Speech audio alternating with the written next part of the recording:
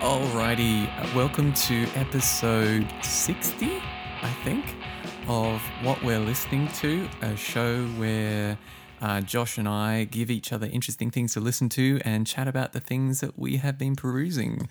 With me, as always, as I mentioned, we have Josh, Bleeding Ears Short. How are you doing, buddy? We'll get to that. Oh my goodness.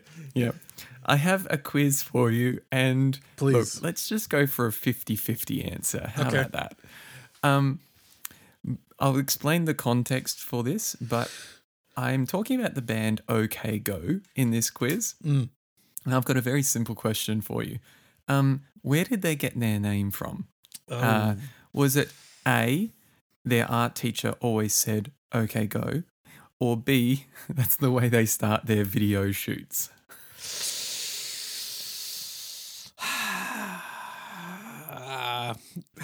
This is complicated because I know this band is obviously very well known for their video shoots and their viral videos, but I don't think they started out that way. I think it's something they kind of fell into. I don't know. I'm going to go with A, to be honest. As weird as it may seem. No, you're correct. Yes. That's correct. I just came up with the last one because, yeah. So I read, it says here, Damien and Tim, I don't even know who those two people are, had an art teacher who always said, OK, go. They used this phrase as the name of a fake grunge band name. When they got big, they thought they had no choice but to keep it. Just to stick with it.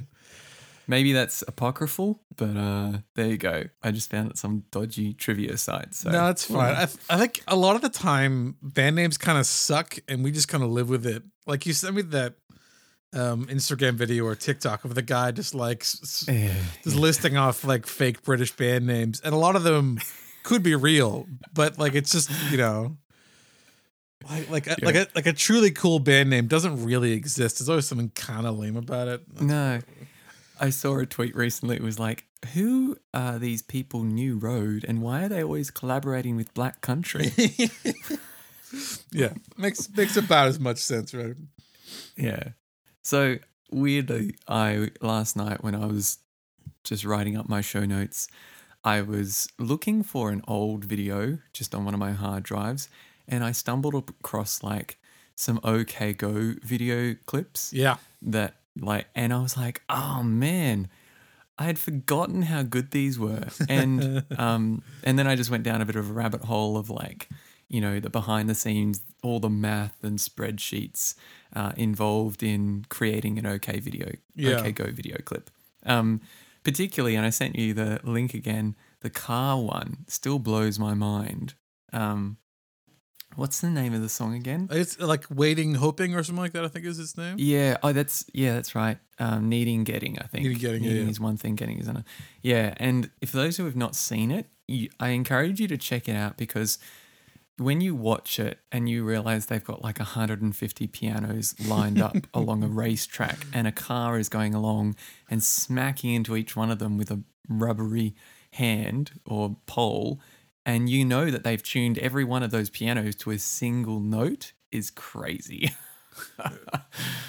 And I realized, I was like, the song's in 6/8 too. Yeah. Like, it's not like they it's went, a good song. let's do a song in 4/4. Like I legitimately like that video and the song that it plays, because it's quite interesting.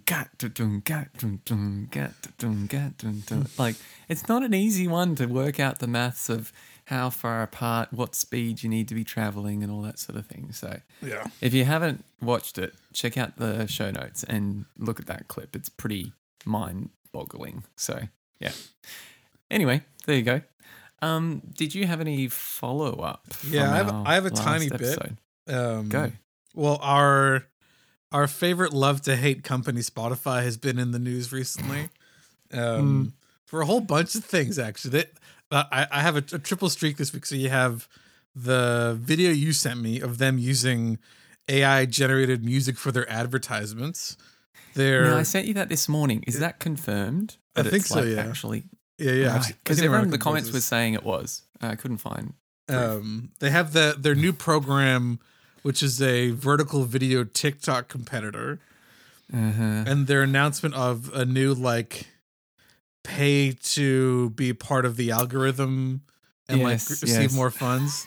Like it's so I don't know. Like this last week and a half of their job as a company has been so like revealing of how like transactionary they think of their like music as a product. I don't know. It's maybe we need to move to Deezer, bro. Like we'll just because we both use Bandcamp to buy stuff, but like the playlist thing is handy. Maybe it's time. I don't know. Maybe it's such a monolith. I've heard Deezer's pretty good. Of a company. Oh no, Tidal. That's it. Yeah, I mean Tidal. I don't really want to give Tidal money either, to be honest. Anyway. Oh man. So yeah, Spotify continues to be evil, surprising nobody. That's my catch-up. Yeah. It's crazy, isn't it? Like, yeah, it just that tweet I sent you this morning. What was the guy? The person who made the tweet made the game Jazzpunk, and he tweeted out. It was like, nothing showcases Spotify's absolute disdain for artists and musicians than their use of this AI-generated music in their ad. What genre is this supposed to be? Auto-tuned llama bleating raga world hop? It's very interesting, isn't it? Like, I know I don't have anything against kind of using generative music and that sort of thing, but it seems very weird that when you're promoting artists to not use any of the artist's music. Yeah. That will cost too much, I suppose. Anyway. Yeah. We could argue about the theoretical ethics of like prompting versus like derivative sampling, but at the end of the day, you would think that like a company which is essentially a music library that has sponsored artists that they promote would use some of that music to promote their company. Whatever. I've got two little follow-up things. Oh, shoot. Last episode you were talking about Parannoul. Yes. I picked up After the Magic, and I can see what you mean about a lot of top end on their mix. It is a little bit piercing, but I was really blown away by some of the like structures of their songs and some of the really lush instrumentation, particularly like the first song or two. They were really good. So yeah. And secondly, you sent me the link, but yes, I think I didn't realize that the new Neutral Milk EP is a part of a big box set that's been released of like basically the back catalogue of Neutral Milk. So it's 2 EPs, a couple of singles, and obviously In an Aeroplane Over the Sea and On Avery Island, plus all these other things for like $150 USD. So if you're a hardcore fan, go for it. I'm not sure that I'll be getting that, but it looks great. Yeah, we're entering this weird phase of like vinyl releases where companies and bands are doing like, re-releases and restructuring. Like, oh, you wanted a Yankee Hotel Foxtrot Anniversary Edition? Well, here's one that's like, 15 vinyls long. You're like, I don't need that much of a re-release, like maybe halfway. Let's go halfway next time, shall we? But they're not making any money off streaming, Josh. They're not, and yeah, that's fair anyway. Actually. Yeah, and they're not getting as many gigs at the moment, and so paraphernalia it is. Yeah. Wilco hats. Anyway. This is a good start to the episode. Depressing chats about the state of the music industry. Should we talk about some music? Let's talk about some up-and-comers, man. Let's do it, yeah. Yeah. All right, let's go. On Bandcamp's kind of like new music feed, I spotted this kind of unsettling image of a woman with like black pipes coming out of her mouth. And thought, oh yeah, that sounds interesting. No, the write-up was like, this album follows the journey of a cyborg finding liberation. And I was like, interesting. I'm always interested in sci-fi concepts. So this album is called Follow the Cyborg by Miss Grit. Now, Miss Grit is a American-Korean electronic musician. She studied electronic music in New York, and this is her first LP. She's done a couple of EPs before this, but this seems to be the one that is kind of really making waves. Although her first EP, Talk, I think, kind of got her on the map, but this full-length one has kind of been, weighted, and it's really good. I'm a real fan of not only like having good melodies and interesting structures in synth pop. Like, I was into Churches a few years ago, and I still do like them, but they are much more on the pop end of synth pop, and this is kind of synth pop but with a little bit more kind of structural integrity. Yeah, like not as predictable, particularly when you like listen to the first song and you move through this Moby-esque sort of down-tempo beat, and then it changes again with these interesting string samples and stuff. Like, she's really done a great job of instrumentation on this album, and also she's written really great songs. I think I love about 70% of the album, but that's because there's a couple of tracks that are like concept filler sort of thing, like one that's just called Buffering, and it's like random sounds. So I really like the tracks I love the most. Probably like Nothing's Wrong. What's the one? Hold Up Your Hands, Lane, something. Phone Clone, which is great. Follow the Cyborg, and then towards the end you've got like The End and Sinking. Like she's got some really strong tracks on this album, and they tend to have really unpredictable endings. Like they all kind of go somewhere you don't expect.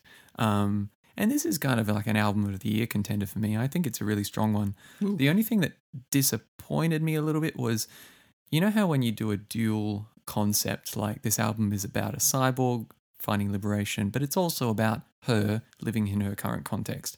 I feel like I got lost on both of those threads. I'm not quite sure what's happening with the cyborg or what's happening with her. Sure. So that's my only downer on it. But did you get to listen to it? Yeah, I went through a couple times. You're right in that the instrumentation is one of the things that jumps out at you, especially the strings for me. Like a lot of the time, at least these strings would be synthesized rather than like actual and then spliced. And I think you can tell the difference between the two of those things. Like these are real strings that have been kind of orchestrated.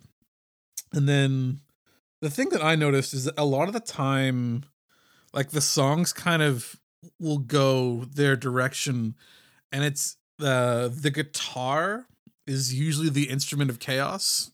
That wasn't meant to be a pun. And after watching some online clips of her playing, she's usually the one that plays the guitar and does these like kind of crazy riffs that kind of upset the song, which I think is a really interesting feature of like, you know, you have this piece of music, and then she's the one that kind of brings it to its like weird standstill as like the main piece. Yeah, reminds me of the Desna Bros stuff in like Afraid of Everyone. Yes. Yeah, or like or some like early Johnny Greenwood parts that are like a little bit chaotic in the sideline. You're like, I don't know why these are here, but they work. So I had the opener, Perfect Blue, and Nothing Is Wrong, as well as like a couple of my faves. Yeah, I enjoy this a lot too. Cool, thanks for listening to it. Yeah, I've had Lane Phone Clone in my head for ages. It's really catchy, and it arrives at this chorus very quickly. It's a very interesting structure again. So yeah, Miss Grit. I checked out her other EPs too, and they're good, but I really like this new album. So yeah, you sent me a thing. Yeah. She's touring with David Byrne. Is that what you sent me? Where she's opening for him in New York or something like that? Maybe. I'm getting mixed up because David Byrne's doing stuff with Sun Lux at the Oscars. Okay. Yeah, maybe she's with David Byrne. I can't remember, sorry. He gets around. Yeah. Can't keep track of him. I know. What's the old quote? He'll collab with anyone for $5 and a bag of Doritos. Let's move on to your review, because you've got a good one too. Okay, so myself. I have been... Well, actually, you sent this to me of like, hey, have you checked these guys out? And that kind of reminded me of the band called Shame. So I listened to their second album a little bit. I saw on the subreddit for Black Country New Road, they're like the Windmill Club. Who's the fourth member? You know, there's Squid, Black Country, Black Midi, and then someone's like Shame. And so that's why I sent you that. But you'd already checked out their previous one. Yeah, well, and on that day they actually released an album which neither of us knew. So we kind of like, oh, this is all working out for the best. So their album previous to this one called Drunk Tank Pink actually got a lot of attention, but I don't think I was quite in the right season for it. On the contrary, this new album of theirs, which is called Food for Worms, I am very much into. I think it's I like that they're part of that uprising contemporary British scene, because I think there's something to be said for how these like pieces fit together, but we'll get to that. This record I think is excellent, and it reminds me a lot of some of the more melodic alternative bands from the early 2000s, which still have that kind of punch when they need to, but know when to have like really great harmonies, lead lines. Like it doesn't have to be maximum all the time. Like this is a really well balanced album. Like things are in the right place, the right time. And I was kind of digging around and seeing people are talking about it, and like some guys are talking about how it's not going to get like rave reviews. It's going to get positive reviews, but it's going to like keep on being a gold standard in its own way. And I kind of see how they're talking about, because a lot of these songs aren't as experimental or out there as like your Black Midi or your Black Country or your Squid per se, but they're really solid, and they're great where they need to be. And I'm a sucker for gang vocal choruses and good guitar lines. Big drums. Big drums. So by and large, this is an album, I think, on a reflection on friendship in a digital age. I think that's what I got out of it.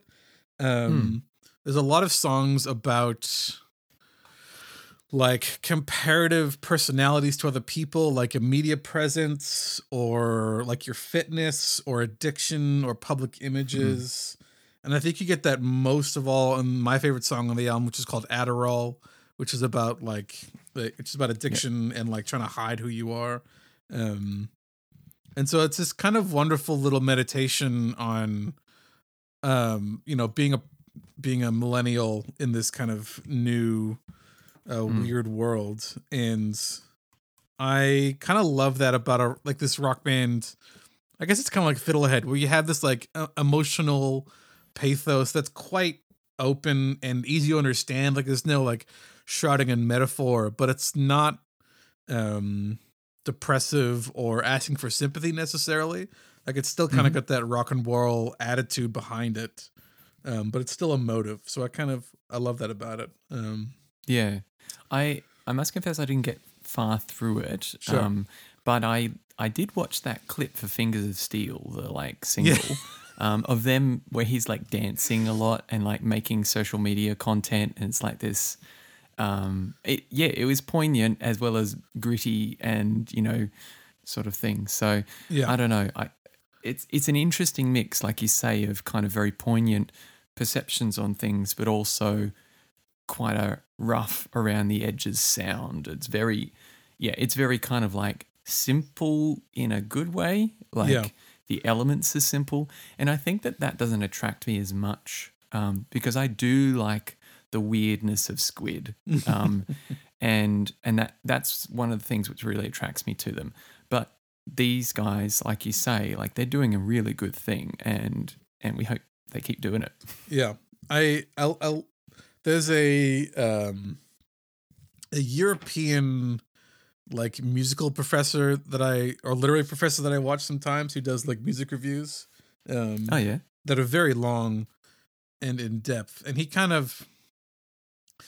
made an interesting point, which I'm not sure how much I agree with, but like there's as far as music in the British Isles at the moment, like post-punk is definitely like one of the more prominent things, and the like more and more that label doesn't really mean anything. Like there's nothing particularly punk about this album.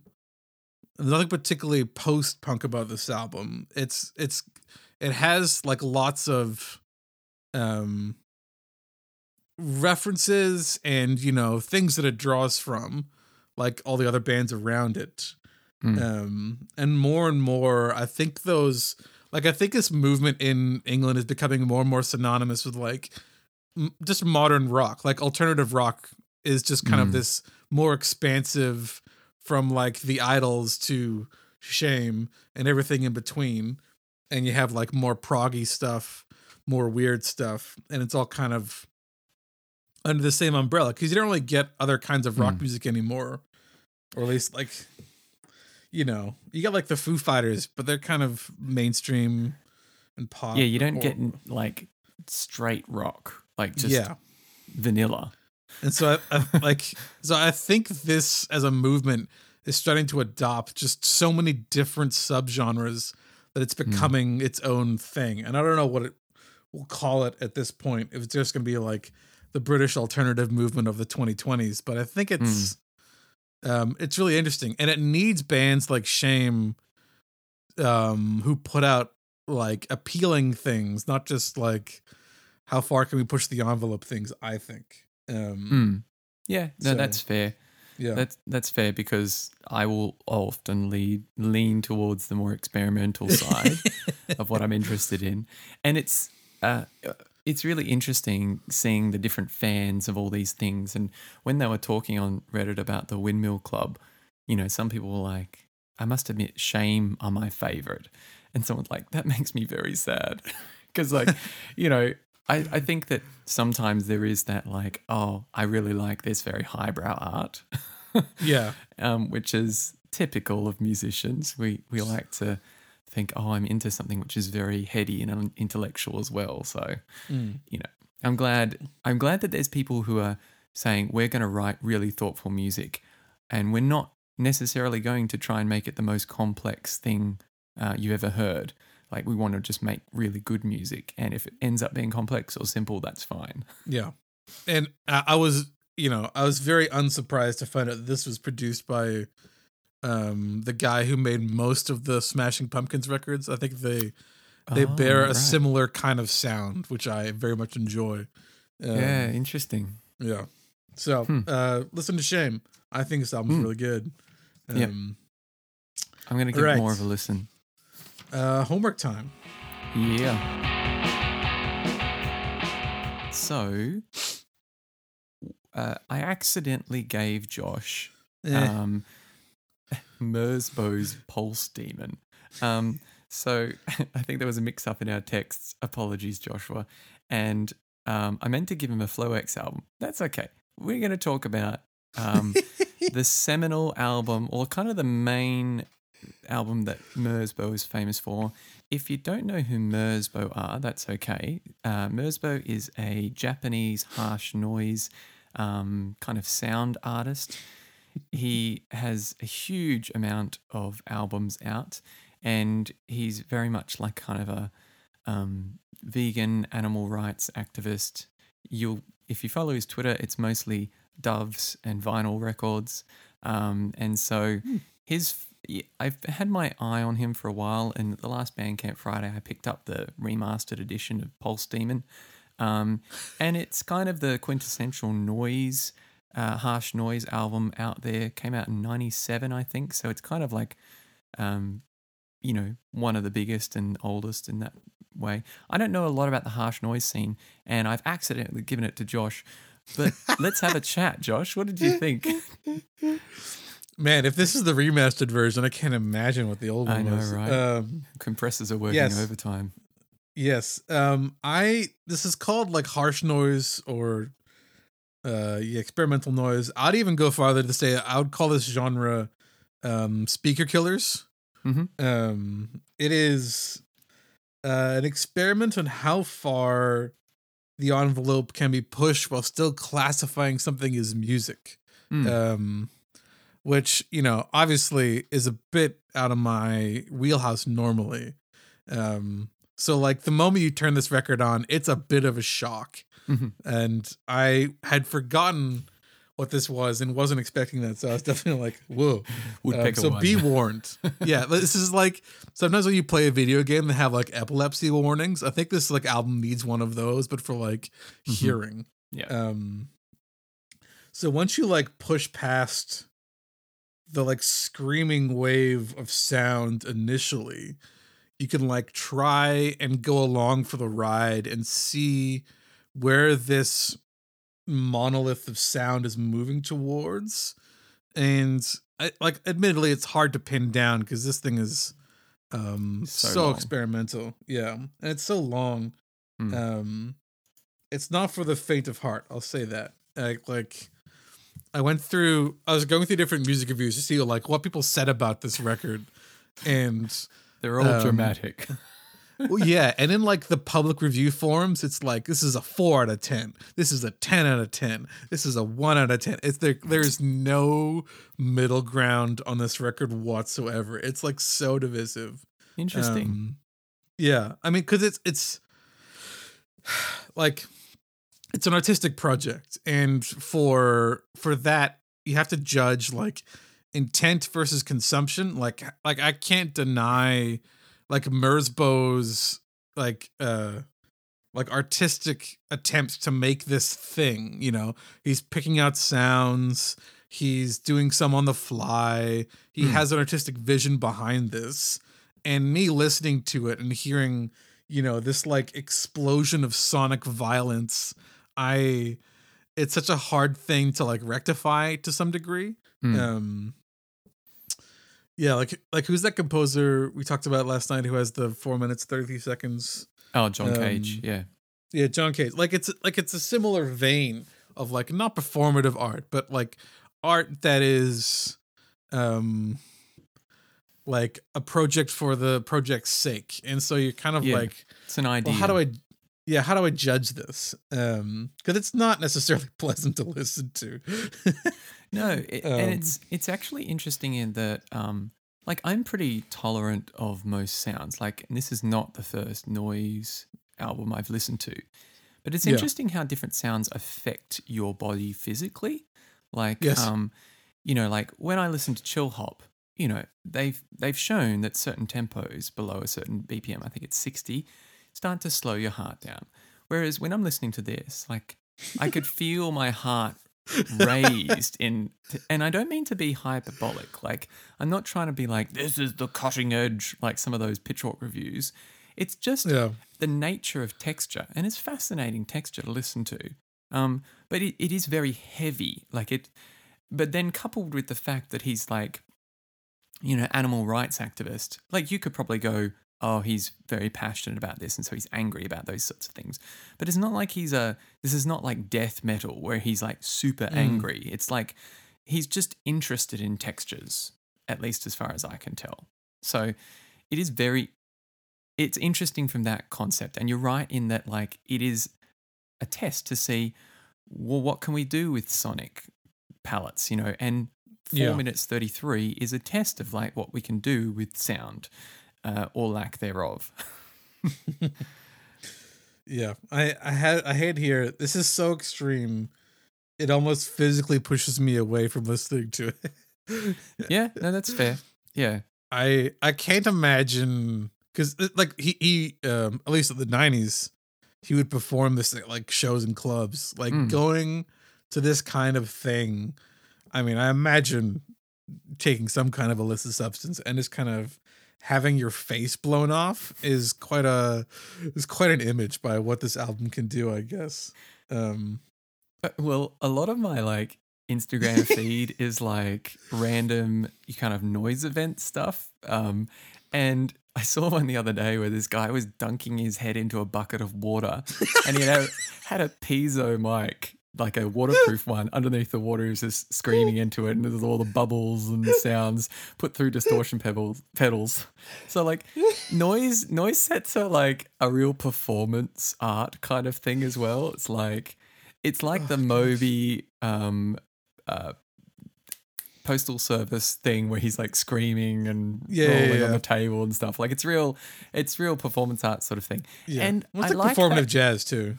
Yeah, I like it as a concept. I'm not sure that I would like feel totally at home at every noise gig. Like, but I found this album really, really interesting. I even tried to make a little bit of noise, but it just ended up being ambient noise. It's a bit too subtle. I'm amazed at how like in your face he's managed to make it while not blowing out his computer. Like that's the really tricky part. And, you know, so he's just really done a good job of harnessing almost pure raw noise because it often gets hidden behind production and that sort of thing. And I think that's part of the point of this album. Like you can definitely tell once you get past like the cresting waves, there is something else behind it out there that you can kind of sit in. Yeah.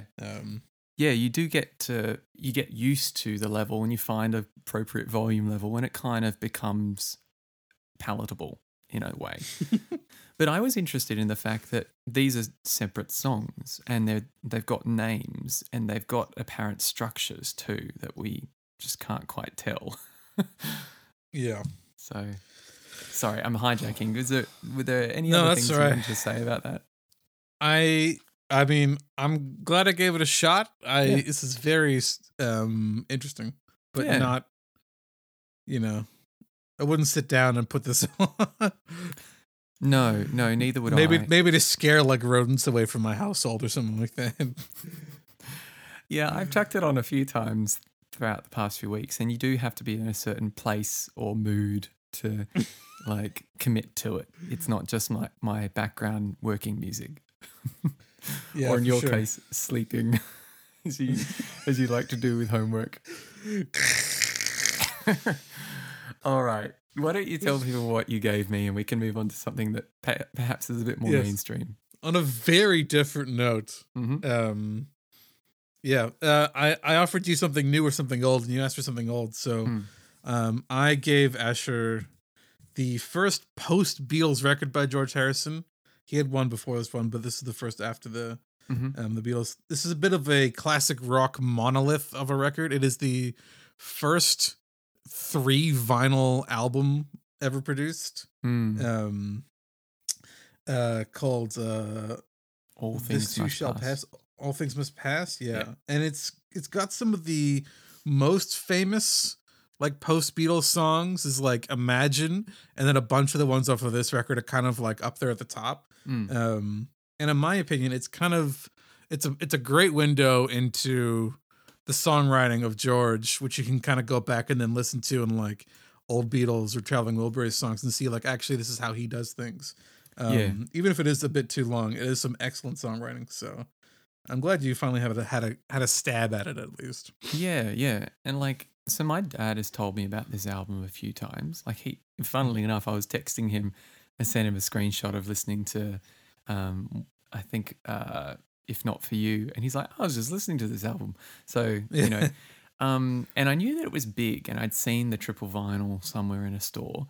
The thing I find a bit frustrating with these remastered editions, like there's a whole bunch of like, you know, What Is Life backing track, like, and I find it frustrating. I want to just listen to the album as it was like front to back sort of thing, and it was tricky because I was like, have I heard this song before? Oh, it's another slightly stripped down version. I just want to hear all the songs start to finish. So that's the problem with streaming. There's a couple different versions. There's like the original, and there's like a 20th year anniversary and like a 50th year anniversary. Right. And they're all this like longer and longer and longer for sure. Which kind of, I really struggled to get like a concept of the big picture of the album too. Like I know thematically, you know, this All Things Must Pass, which interesting is not the Bible verse, which is this too shall pass, which is kind of reminiscent of the way this album, you know, mixes all sorts of religious ideas, which is quite interesting. The whole, you don't need a temple, you don't need a church, or you don't need this kind of thing. It's like, what song is that? I can't remember. But it's really interesting lyrically. Musically, I think I liked a lot of the upbeat songs a little bit more. Mm. Like, is it Let It Down that's quite upbeat? Apple Scruffs is cool. A Waiting on You, all. And If Not For You is kind of like chill. That feels like an old school Beatles song. Yeah. So there's, yeah, I find the like slower songs a little bit dragging. I get tired of like the acoustic sound, which is kind of like too loose and feels like everything is slowing down a little bit. But I heard what you referenced as the sneaky diminished chords in there a lot, and they are very subtle. Like he's such a good writer in terms of his chord progressions and melodies and that sort of thing. It is hard to know, like, how these songs are all connected. Like, is this album the one that he was writing in secret during Let It Be, or? I mean, yes, partially. A number of these songs are even from older albums, right? That were rejected from like the White Album and Revolver and that kind of stuff. He's had these built for a number of years. Yeah, interesting. Yeah, All Things Must Pass was really good, and My Sweet Lord I'd heard before. Like, I know that was a very famous one. Yes. And it's nice. It's kind of like that antiphonal, bluesy sort of gospel feel. Yeah, and very influenced by like Hinduism and Hare Krishna stuff from their trip over there. It's very interesting. What are your favorite songs and stuff on this? Yeah, so My Sweet Lord was such a huge hit that it actually annoyed John Lennon.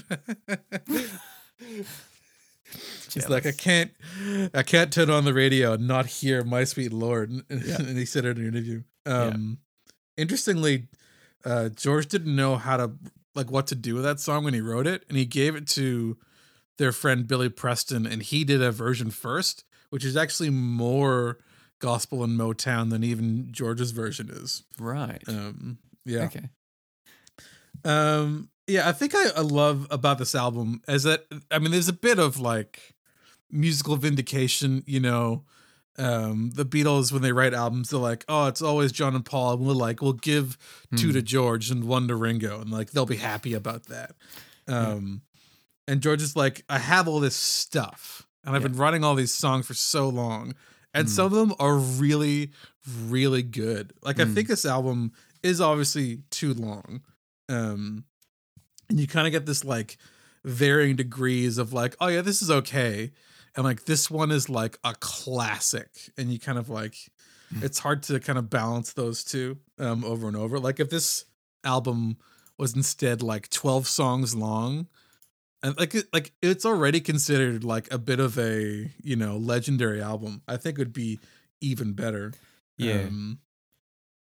But I do love that you can kind of you can get a sense of George as a writer. Like you have like the simple chords with like the diminished flares.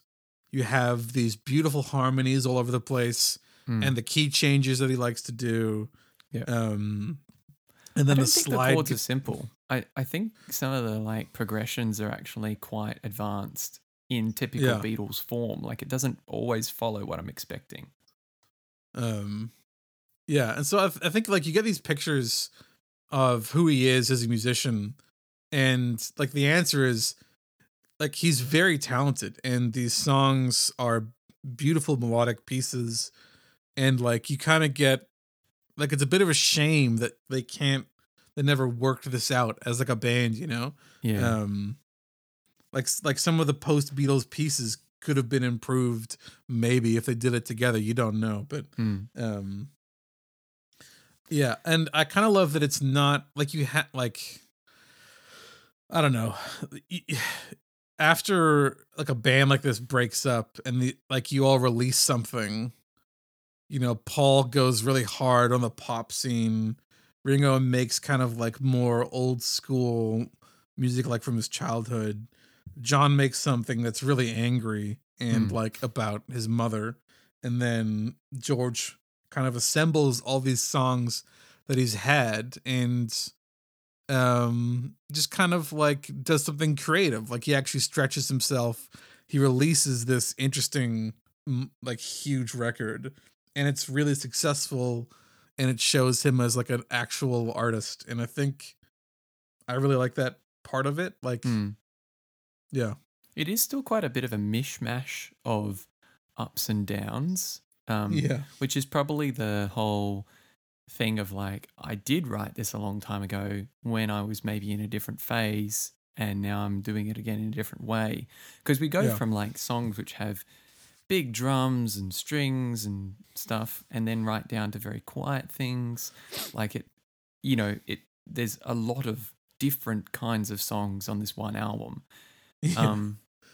It is interesting because when I was watching that documentary, the whole Let It Get Back one, you could see that George was struggling to fit in amongst Paul and John, and you could see the way like he wanted to do different things, and the fact that he wasn't singing tons was also really interesting. Like, he's a good singer. Yeah, he's a really good singer. Yeah. It's fascinating, isn't it? I feel like I haven't properly listened to the other members and their other work, so maybe that's your job, is to like help me to compare them, because obviously I've heard John Lennon's big ones. I've only heard a couple of like Wings songs maybe. So like I don't really know a lot of Paul's solo work, and I barely heard any of Ringo's. So, it's hard to compare. Like, and even within Beatles stuff, like, that there are certain things that I like more than others. And you're probably the same as well. So they are just such a diverse group of musicians who have written diverse things. And I guess you compare it to like, you look at Genesis, and then you look at Phil Collins and Peter Gabriel coming out of that.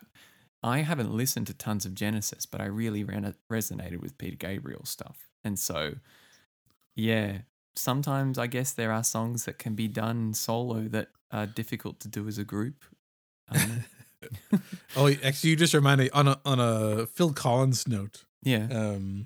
I think George Harrison really took to heart the idea of collaborative music rather than exclusive music when he made this album. So this record is chock full of people playing with him. Eric Clapton, Ringo's on a couple here. And then you reminded me, Phil Collins is on a couple songs. Bob Dylan is as well. Yeah. There's so many people. And I think the attitude of like, actually, let's have as many like friends on a record as possible is quite interesting. It's so different from the Beatles themselves. Yeah. But yes. Although towards the end, the Beatles did start collaborating, getting that keys player on Let It Be. And Billy Preston. Yeah, that's his name. He's fantastic. But I feel like this is so big. Like, not just this album, but just the Beatles and all their members. Like, I've had, because you were the one who finally got me into the Beatles properly, and I feel like I've still not had enough time to grasp their work. That's fine. They're not going anywhere. Yep. Interesting. Yeah. Good on you for having a listen. Maybe they'll give you a Paul record one of these days. I reckon that would be a good idea. Yeah. I don't particularly love his early stuff. There's one song that I like. Maybe I'll put it in the honorable mentions, but there's one song by Paul that's pretty good. Nice.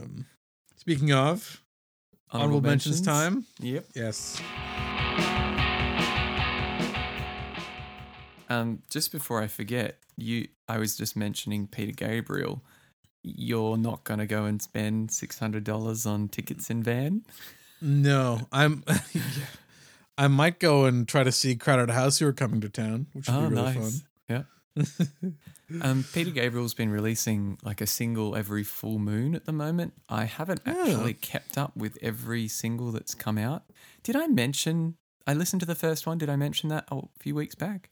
No, nor that he's become a werewolf. Which is also interesting. I forgot to mention that as well.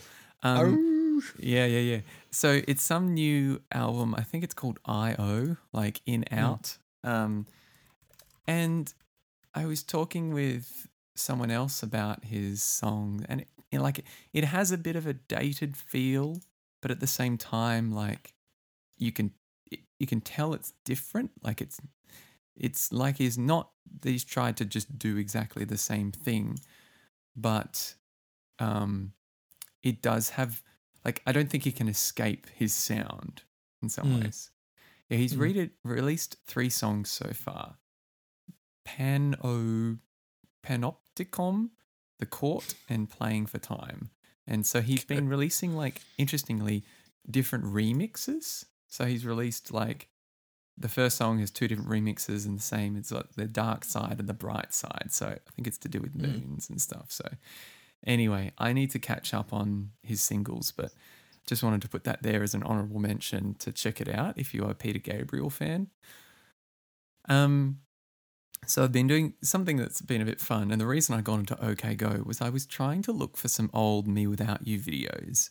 On Twitter, I stumbled upon like a Me Without You song knockout thing in March Madness, and so they've got a little like verses where songs go head to head, and you got to vote for your favorites, and then the next round comes on the next round, and so it made me go, I should do a full listen through all of Me Without You, and I've found a playlist, and it's 113 songs and 6 hours and 50 minutes. They have a lot of songs in their career, and I think it was remiss of me to not mention that they had their like farewell tour last year. I might have mentioned it, but they finished up and had this like amazing farewell tour, and actually our mutual friend Mark went and saw one of the final gigs. And really? Yeah.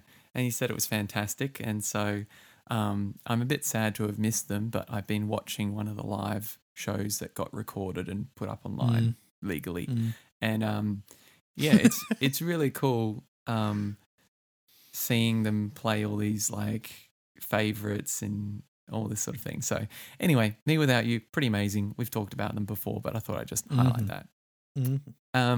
So I've just got a couple more. Weird Al, or Weird, the Al Yankovic story. I forgot you were going to talk about this. So I warned you. I was like, I'm going to talk about the Weird movie. For those who have not followed it, there is a new Weird Al biopic with, well, it's not a biopic, that's the thing, starring Daniel Radcliffe. So it's a spoof on biopics, which is very on brand for Weird Al. And so it's the fictitious life of Weird Al Yankovic, and almost like a opposite, whereas he had a very quiet life, brought up by, loving parents who wanted him to like do all the things that he really loves. In the movies, his parents say, we don't want you to do any of the things you love. And so it's a very opposite story, involving kind of like all the typical things which are in biopics. My wife made a good point that it kind of like a little insensitive at times, because some people do go through all those hardships in the rock and roll scene. But at the same time, I think the point was, another friend made, that it's kind of spoofing the way Hollywood portrays this glamorous life and all the like the way that they must go through this hardship to write such great art. So and also himself, which is like he's the butt of the joke in the end, because he is not this like rock and roll star. He's a nerd. He's a weirdo. He's a lovely guy who writes funny parody songs. And so I've been listening to a lot of Weird Al this week and rewatching video clips and just appreciating how great great he is. I should say, I think some people were having a hard time picking this movie apart, because there are like true things that did happen to him are in the film. Yes. Like him getting signed by Dr. Demento and Capitol Records, and that, like, those are true events that happened to him, but it's like they're like sensationalized and changed, which is why this is like So people are like, is this a spoof? Is this not a spoof? We can't tell. It's very clever. I have to admit, it's very clever. And even at the end, when they start showing real photographs of Weird Al, then they start showing more photographs with him like photoshopped next to Madonna and photoshopped in a, South American jungle with a machine gun. Like it's, you just think, oh, we're here. And then it's like, no, we're still not here. What's the Homer Simpson quote? He who's tired of Weird Al is tired tired Really? Is that Simpsons quote? This was a quote. Amazing. It's funny. It's weird that they made him re-record a bunch of his older singles as for audio tracks to use in like background of the movie. So there's newer versions of some of his really, really old songs. I think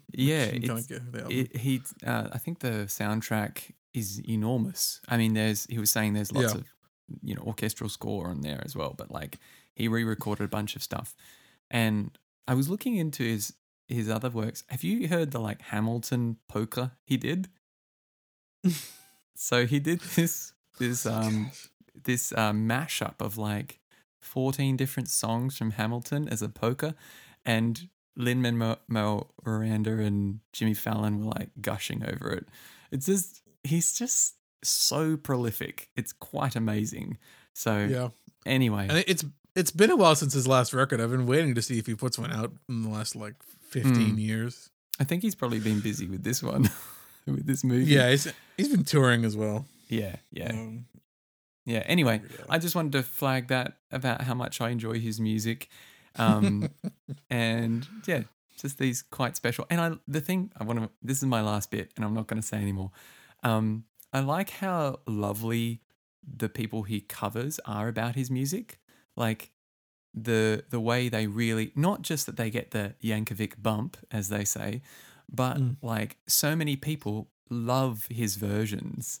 Even to the point where the presidents of the USA, when he covered Lump as Gump, they like finished the song with his version, like how about that, or something like that. So it's this weird cycle of he covers and then they imitate his cover, and so many people just love his versions and don't take themselves too seriously. And the famous one about Lady Gaga is he did the cover and her record label said no, and she was like, don't listen to them. I reckon you should do it. Go for it. So it's just interesting, the whole relationship between him and the artists. I think when he did like the Smells Like Teen Spirit, Kurt Cobain said in an interview, like that's the point that they knew that they'd made it in the music industry when Weird Al was doing a parody of one of their songs. I think he actually called a studio where Nirvana were about to play and was trying to like talk over the phone. It's like, can I cover your song? Oh yeah, sure, go for it. So anyway, that's all. That's all for you. Got some honorable mentions? I do have some honorable mentions. First is a bit of a disappointment from me. Oh. So the Gorillaz put out a new album called Cracker Island. Mm-hmm. And I don't know how to put this. So there's kind of because we haven't talked about the two albums that happened after Plastic Beach on purpose, because I think they're trash. Is that the Fall and something else? Not even the Fall. It's called the Now Now and Humans are the two after that. Right. They this is a weird sentence to say, but I think they are pop influenced rather than pop influencing, and to me that makes them exceedingly boring. So especially the Now Now, that record I think is a solid 3 out of 10. And so this version is like this album is like a better version of that record. It's still very pop influences, a number of songs which feel kind of like Right by Numbers, Gorillaz songs, but without like any of the flair. There are a couple shining moments, like the main title track, the first track, and then the second one, Oil, with Stevie Nicks is okay. And then one of the tracks at the end, what's it called? Skinny Ape is like a self-referential like Damon Albarn, like referencing being the Gorillaz and like how it's kind of ridiculous. Those two songs are okay. It's just the rest of the album is just like Snorefest for me. The Tame Impala one wasn't good. I mean, I'm not a huge Tame Impala fan to begin with. Sure. But yeah, that song, snooze. And it's a shame because a lot of the artists that are like on this record with him, you would like hope like push it to be better, but it's just like super safe. Yeah, this doesn't do anything special, which to me is always a disappointment for the Gorillaz. It's sad. Yeah. Yeah. I think anyway. That's all I'll say about that. I was expecting more. Song Machine is better. Let's say that. Next. Moby. I for some reason went through and have been listening to some old Moby records, in particular one called Wait For Me, which is a double record where he has Wait For Me and then he has an ambient vocalless version of which is different track order, but it's like the second half of the album. Right. Yeah, I don't know why. I really needed a record that was what I call a de-stressor at the moment. I was having a bit of an anxiety in my life, and so I was listening to this and it was really, really calming, and I really enjoyed that from it. And I think actually that's one of the themes of this record. And so going through that from Moby, who's already a pretty chill kind of guy, I really benefited from. So I've been really loving that album actually. It's Sorry not to as give most you famous. Mersbo then. Yeah. I've never heard of. Actually, yes. I'm looking at Wait For Me. You've probably seen the character from the little guy. Yeah. Is this got Why Does My Heart Feel So Bad on it? No, that's on Play. Yeah. The most famous song on this one is called "Shot in the Back of the Head." Is called this one. Right. Yeah, I've not heard this one. It's good. Cool. It's very it's very relaxing. He's done a lot of ambient music lately, which you'd think I would be totally all on top of, but I just haven't got there yet. He actually released one this year. Actually, it's called 23.